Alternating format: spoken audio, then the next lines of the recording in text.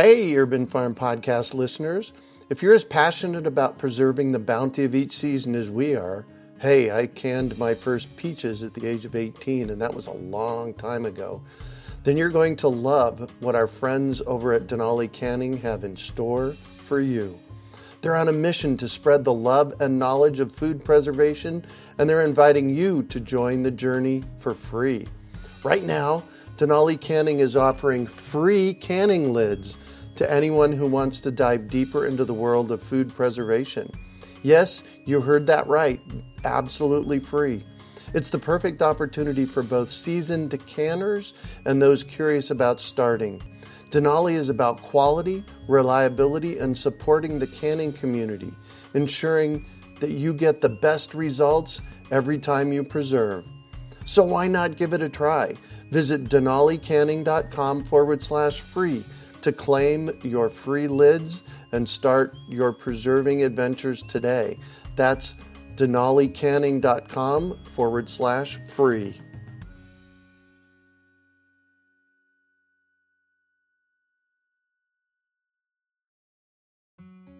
Greetings, urban farmers, gardeners, and healthy food visionaries. Farmer Greg here, and welcome to the 766th episode of the Urban Farm Podcast, where every day we work together to educate and inspire you to become part of your food revolution. Today on our podcast, we have someone who finds fun in the mantra, food is medicine. We're talking with Kat Savage about the magic of mocktails. Kat is a former clinical herbalist who lived in a permaculture community for almost a decade.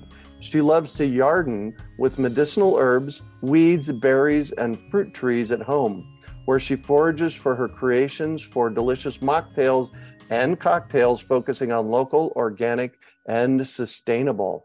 Her non-alcoholic aperitif-inspired bitters are blended with the elements of herbalism in mind and continue a historic tradition of both shrubs and bitters as a way to preserve the bounty of the season.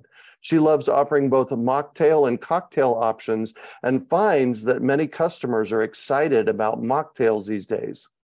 12 Bones Brewing recently collaborated with her for an on-tap mocktail for Dry January.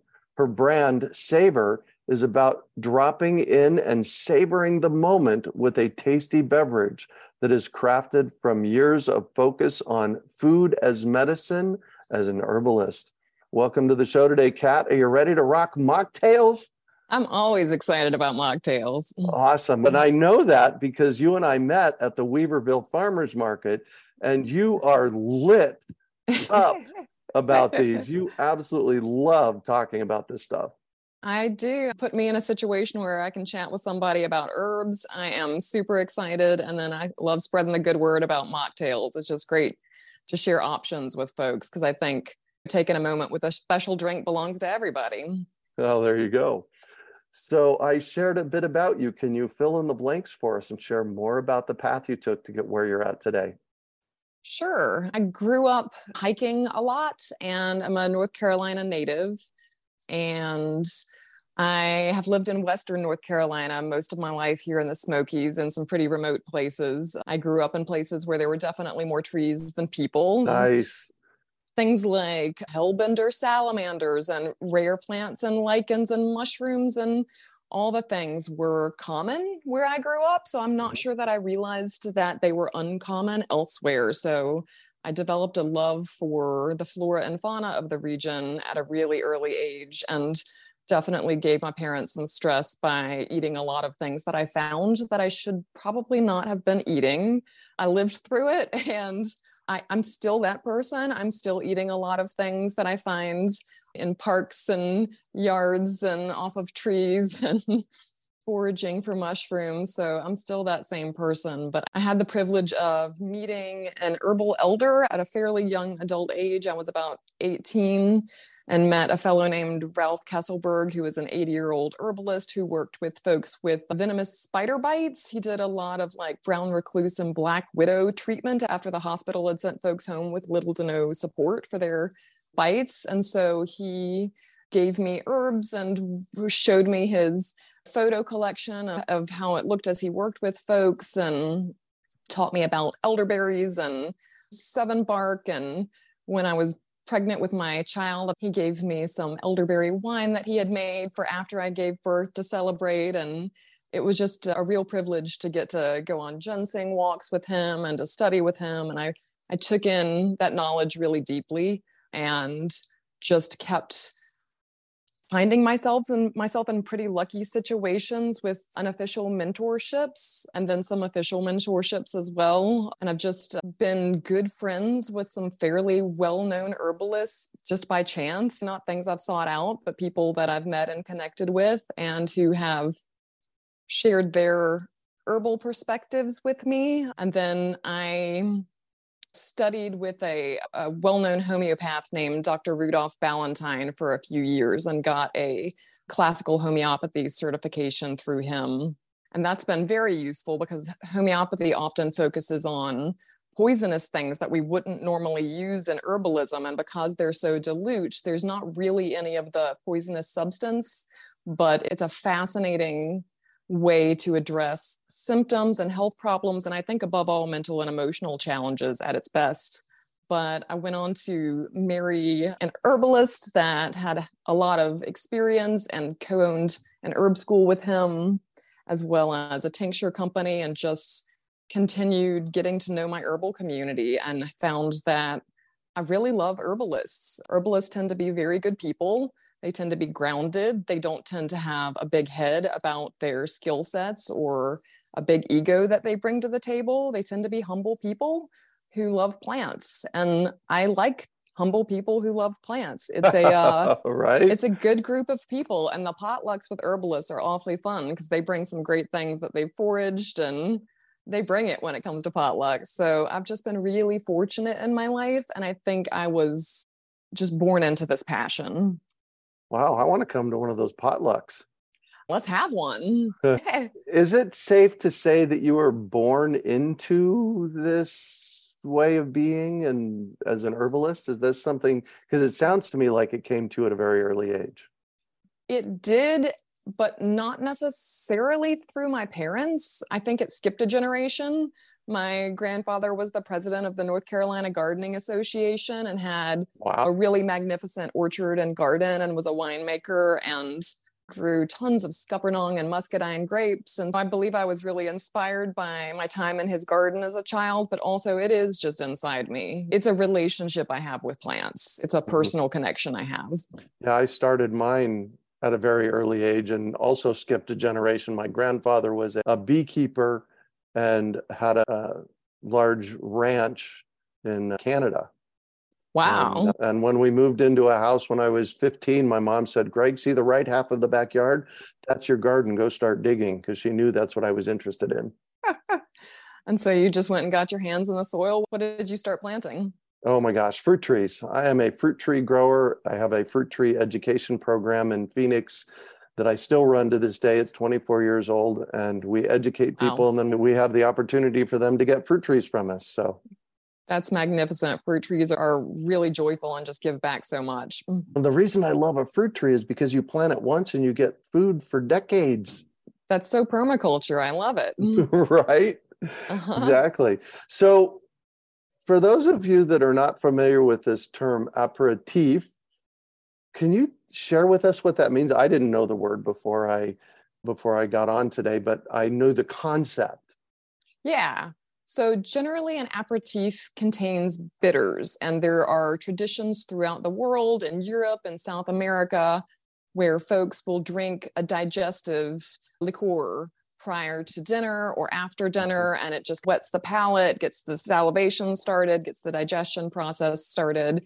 And overall, you can eat rich foods and still feel good later and not have a bellyache and just have a whole digestive system that feels supported. But aperitifs, there are so many of them, and some of them have really extensive ingredients lists. But like Freneta is one that is South American. Folks do, it's a chamomile-based bitters, and it's strong. I have never tasted chamomile that strong before, but you put it in like Coca-Cola, and like the flavors balance out. And then things like Amaro are popular, and like bitters made with green black walnut hulls. There are global traditions that are fairly old of just getting your digestion started. And usually they're delicious or delicious mixed with something.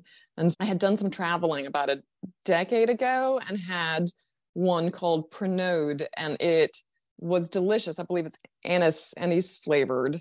And it just inspired me to take a moment before dinner and just sit and let my nervous system relax, let the worries of the day pass, and just have a celebratory beverage, ideally in good company, because that supports digestion as well. Yeah, happiness is a great. But my flavors for my business were all inspired by the global aperitif traditions. So let's talk about your business. That's where I met you. Heidi and I were at the farmer's market, and we stumbled across your booth, and we saw these little bottles of cool colored liquids, and you gave us a taste. And I think I said to you, oh my God, I have to have some of that. So tell us about your products. Sure. My company is called Savor Shrub Bitters, and it's inspired by that little moment to savor the moment before a meal. But I make concentrated fermentation that's non-alcoholic.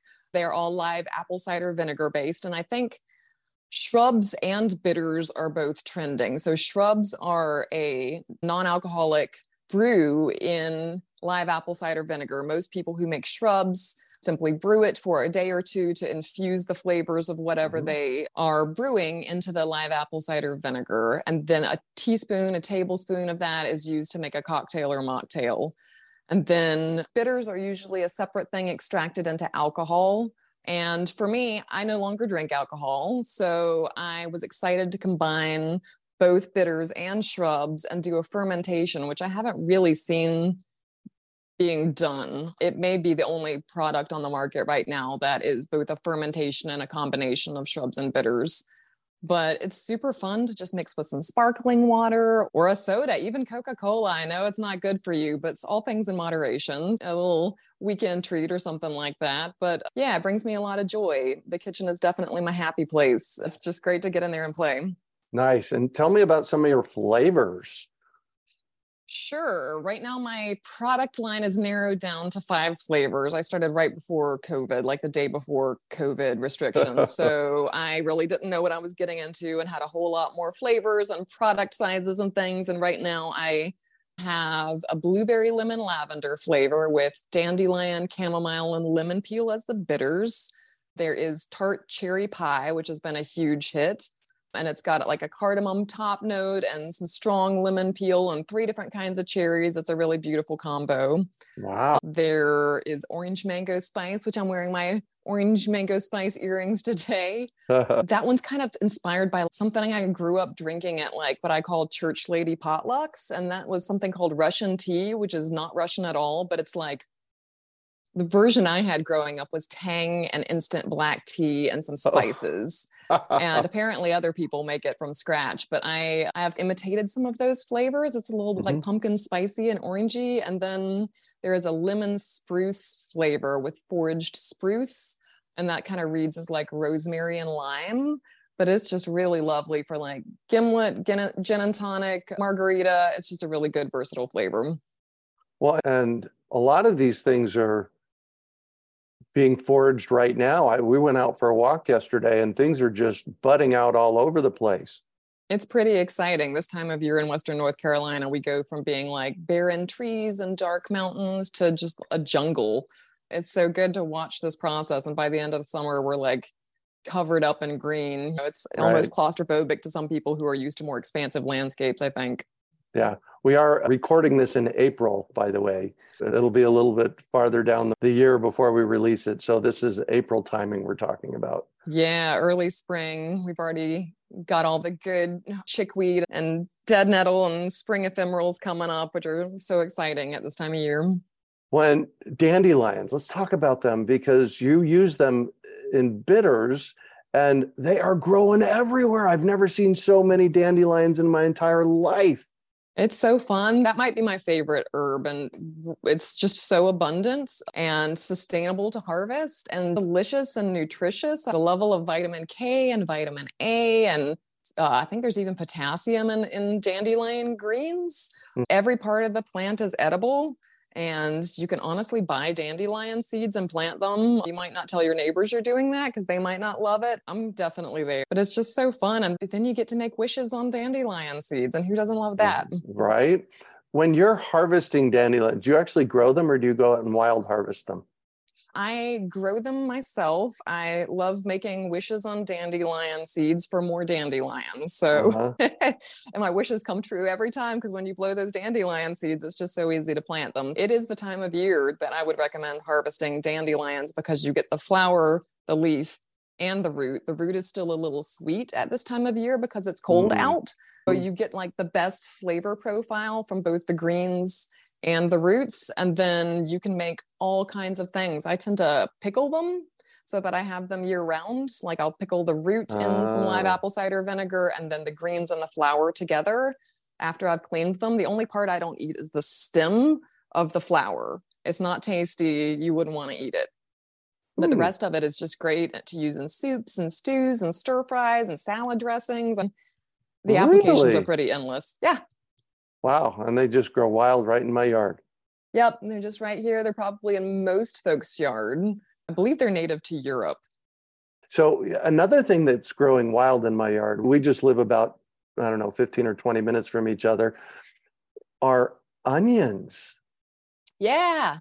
Do you know anything about them?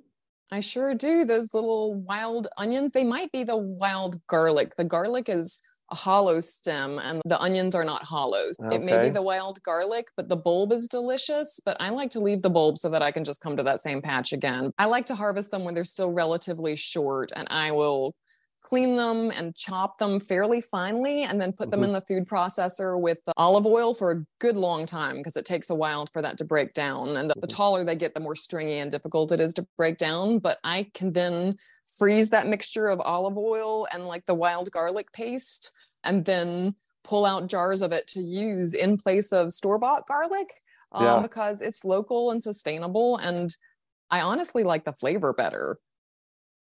Wow. All right. Yeah. Because it gets a little mucilaginous though. So you do want to cook it. Okay, good. Yeah, there you go.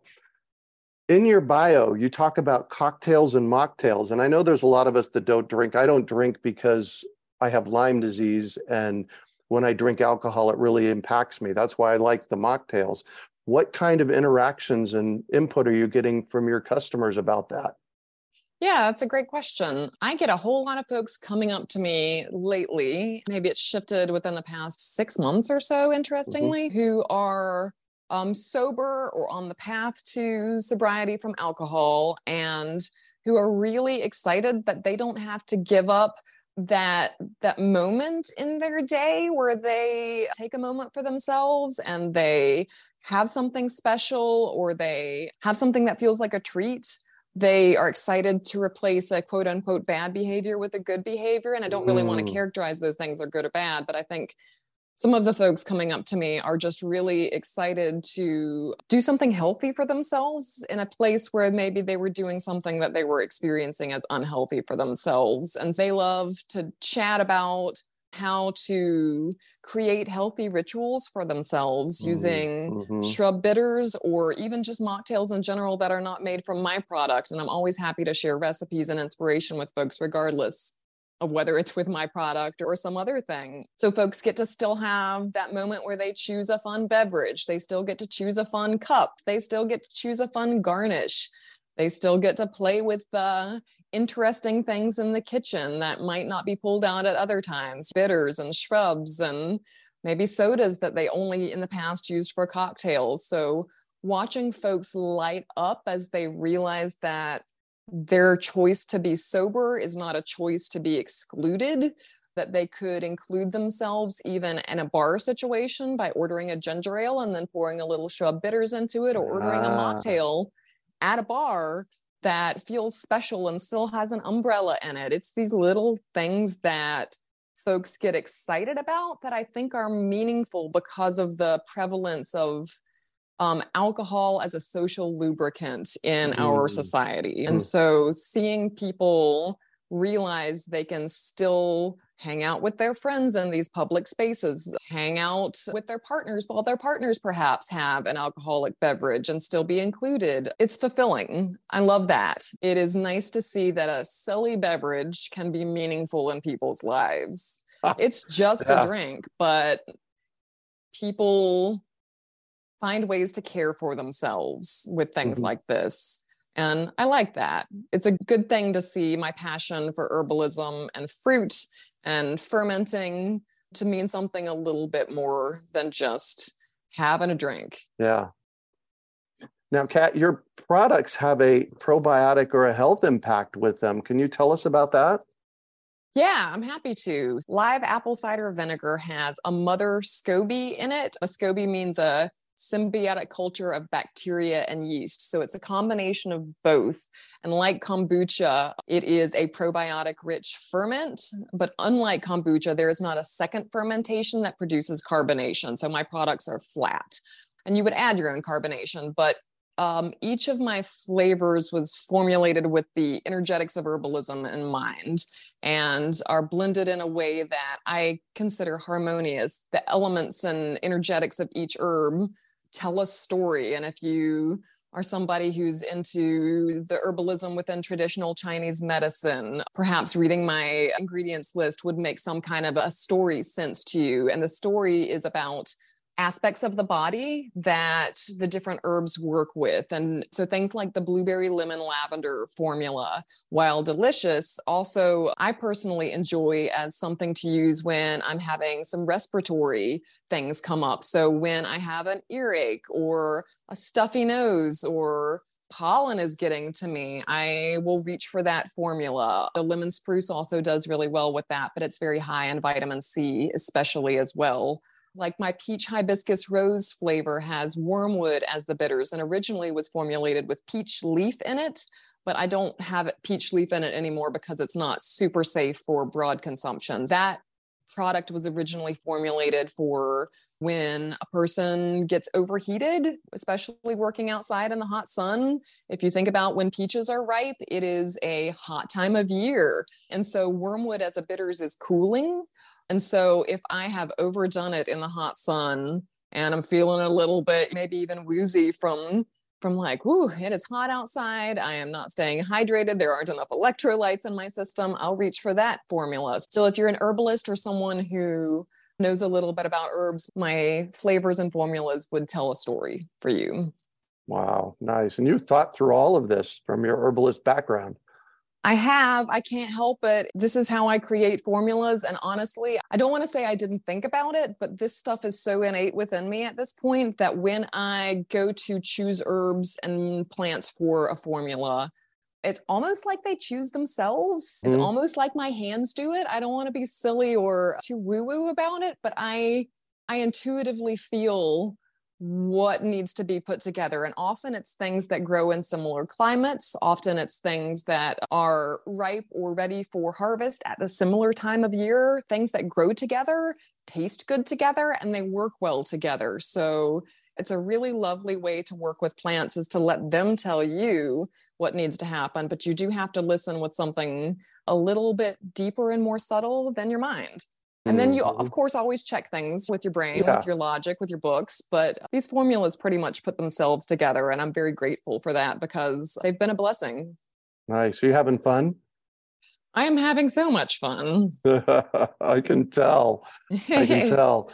All right. So let's talk about how people get these. You have a flight of 5 signature flavors, which I've tried them all and they're amazing.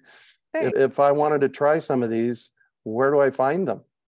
Yeah, I'll tell you that. And then I've got a question for you. My website is savorshrub.com, SAVORSHRUB.com. And then you can order those and I ship.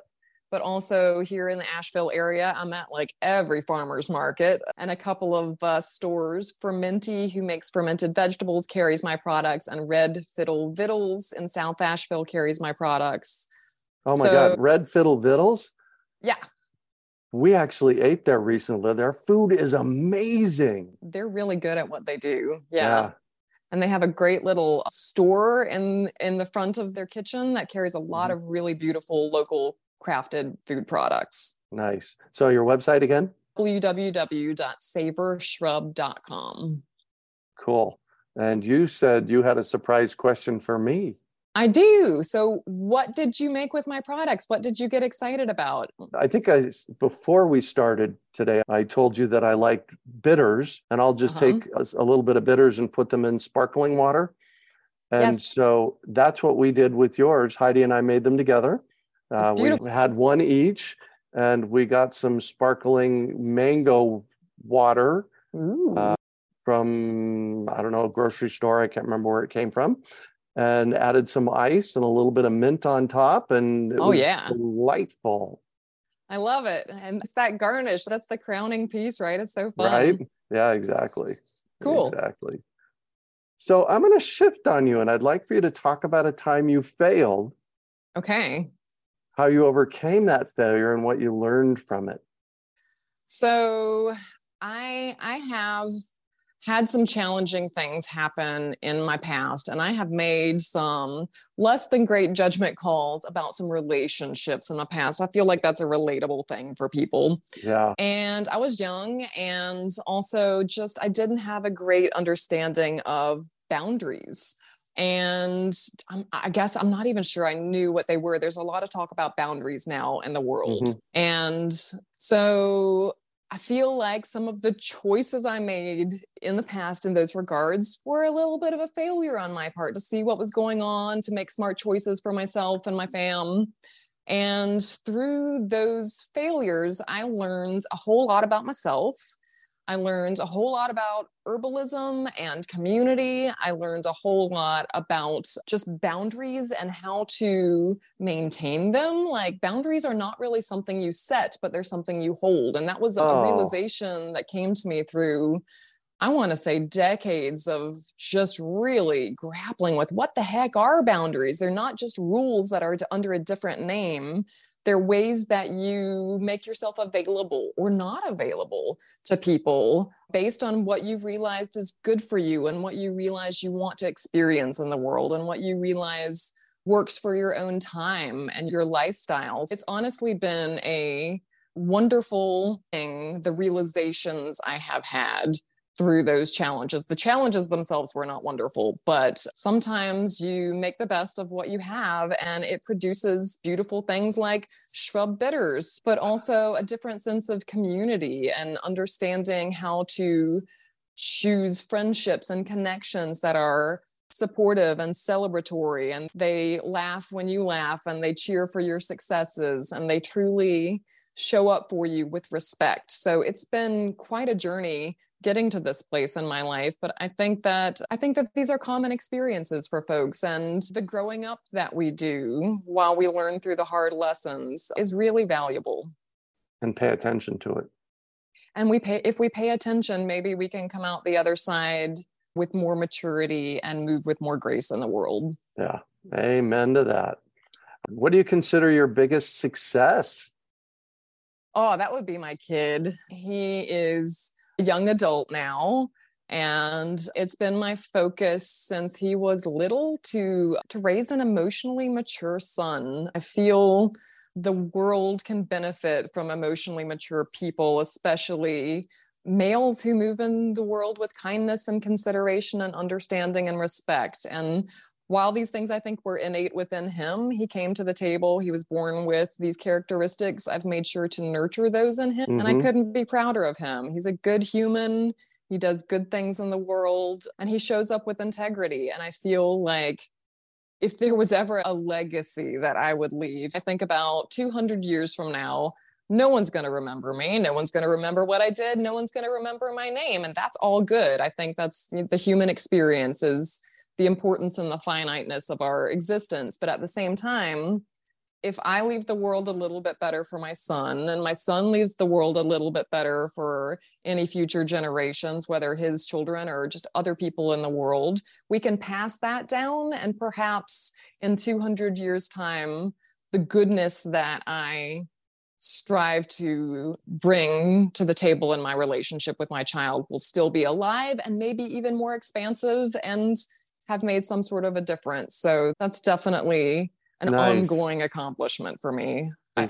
I hope that is something that comes to fruition, and I try very hard. Yeah. And what drives you? What's your big why? Again, my family, my son is usually my big why. My passion for plants and for soil also drives me. I would really like to see the soil be left in better condition than I found it when I got here, tending to the mycelium, tending to the aeration and the worms and the plants that I put in the soil, thinking about the microbes. I care a lot about the soil because honestly, without it, we don't exist. Right. So putting things in the soil that make a difference, and that includes gardening, farming organically, sustainably, leaving the beautiful mountains of the Blue Ridge and the Smokies with more plants than... I don't want to harvest plants that are rare. I want to harvest plants that are common. Thinking about the way I move within the world really drives me, because I don't know if you're into astrology, but I'm a Sagittarius. So I'm always having an existential crisis. And that leads me to thinking big picture a lot of the time, and then wondering how I can distill that into little daily actions. Just the way I move with plants and foraging, and not harvesting things that would potentially deplete our ecosystem again. Perfect. Yeah. Perfect. If you could recommend one book for our listeners, what would it be and why? Okay, Carrots Love Tomatoes by Louise Riot is a beautiful book. It's a companion planning book. Yep. It's interestingly written. There are some cute hand-drawn illustrations. At the time she wrote it, I believe she was quite up there in years. The picture on the back of the book is this adorable little old lady, but it is one of my most used books, and there are soil colored thumbprints on every other page where I've had it actually in the garden with me. When I take my little seedlings into the garden, what do I plant next to what? It takes that concept of plant marigolds or carrots with your tomatoes, and then it continues and includes so many combinations that not only support production of the plants, but enrich the soil, attract pollinators, detract worms and things that would eat the plants. It's just such a well-loved book on my shelf, and I have given copies away. I have bought a second copy because I gave my own copy away. I will never be done using that book. Yeah. Excellent. Are you familiar with that book? You nodded a moment ago like you'd seen it before. Absolutely. I've known of it for years. It's a delightful book. Yeah, she's a good read. Yeah. What one final piece of advice do you have for our listeners? Don't fight the weeds, embrace them. And I think that transcends across all walks of life. I find myself pulling grass mostly in my yard and leaving the weeds. I'll transplant the weeds, the chickweed, the dandelions, the henbit, the dead nettle, the wild garlic into my garden beds, because honestly, I'm way better at tending to those than I am at growing tomatoes, and they provide a consistent food source year after year. But like in life, you have to know what to cull, you have to know what to keep. And I think from permaculture and the permaculture teachers I have worked with, I learned never to pull a weed until I knew its name and use. Amen to that. Yep. So applying that broadly across life, taking a moment and just understanding the people, the situations, the choices you're making, sitting with things. And so you smartly know what, who, and how to cull things and what to cultivate. Yeah. You mentioned henbit. Yes. And it grows wild in my yard in Phoenix when I live there. And I've noticed it growing here. It does. What do you use it for? It's pretty astringent, but I like it in a salad in small quantities. It's so cute and pretty. It's got those little purple flowers and that little spotty throat on the flowers, but I'll chop it up finely and put it in a salad. I like to do what I call sauced and fondled greens, where I take some vinegar and olive oil and you massage it into things like you might with kale, but it's good to include things like henbit and dead nettle in small quantities because they are both strong flavors, but violet greens are perhaps a favorite to use in those ways. Nice. Well, awesome. Thank you for that. You said that. And I just literally yesterday, I was working around in the yard and I saw some of it and I put 3 and 3 together. It's, oh, that grows in Phoenix and it grows here. You're like, hello, friend. Right. Exactly. And the other thing about weeds is they're pioneer species. We learned this in permaculture. They Tell me show more. up first. They show up first. They do the heavy digging. They grow voraciously, and they mine minerals out of the soil. They do. So weeds aren't bad. And so often people come to me and say, oh my gosh, I got this weed growing in my yard, or I have mushrooms growing in my yard. How do I kill it? And we have to stop and take a deep breath before we try to kill something. Find out what it is, and if you can, and what it brings to the table.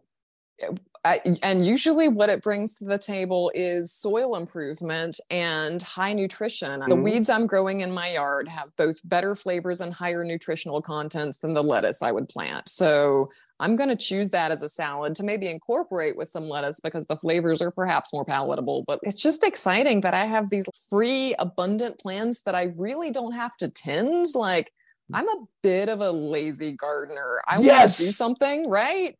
I say that. I've said that for years. I am a lazy gardener. How can we grow food lazily? It's pretty exciting because it's really easy to do, quite honestly, especially if you live in such a beautiful places here, but really anywhere you can garden like this. And your orchard business out west is a testament to that. Food can be grown in any climate. The urban farm where I lived for 32 years in Phoenix has old growth food forest. And I just let things come in year after year. Some weeds, some things I planted, and it just self-manages. That's why permaculture is the best. That's the theory of permaculture, is you put in that hard work initially, and then over time, it's less and less work and more return on that work. Yeah. Yep. Yeah, exactly. Thank you so much for joining us on the show today, Kat. I really enjoyed chatting with you. It's so good to see you, Greg, and I look forward to running into you at all the markets around town. Yes, absolutely. And how can our listeners get a hold of you and find your products? Sure thing. So I mentioned my website earlier, www.savorshrub.com. I'm also on Instagram with a whole lot of good quality content, recipes, and you can find me there at Savor Shrub, both there and on Facebook. And then you would be welcome to email me, info@savorshrub.com. And I'm happy to ship you some shrubs, or if we run into each other at a market, let's talk about mocktails. There you go. Awesome. Thank you so much. And you can find show notes from today's podcast at urbanfarm.org/Savor Shrub. Thanks so much for having me, Greg. Take care.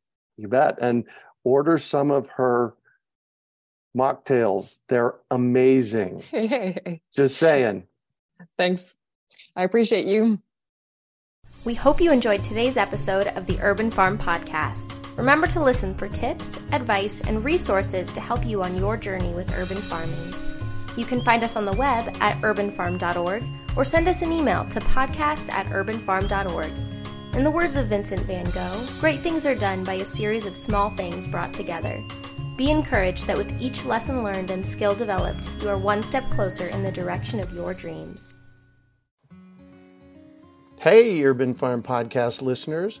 If you're as passionate about preserving the bounty of each season as we are, hey, I canned my first peaches at the age of 18, and that was a long time ago, then you're going to love what our friends over at Denali Canning have in store for you. They're on a mission to spread the love and knowledge of food preservation, and they're inviting you to join the journey for free. Right now, Denali Canning is offering free canning lids to anyone who wants to dive deeper into the world of food preservation. Yes, you heard that right. Absolutely free. It's the perfect opportunity for both seasoned canners and those curious about starting. Denali is about quality, reliability, and supporting the canning community, ensuring that you get the best results every time you preserve. So why not give it a try? Visit denalicanning.com/free to claim your free lids and start your preserving adventures today. That's denalicanning.com/free.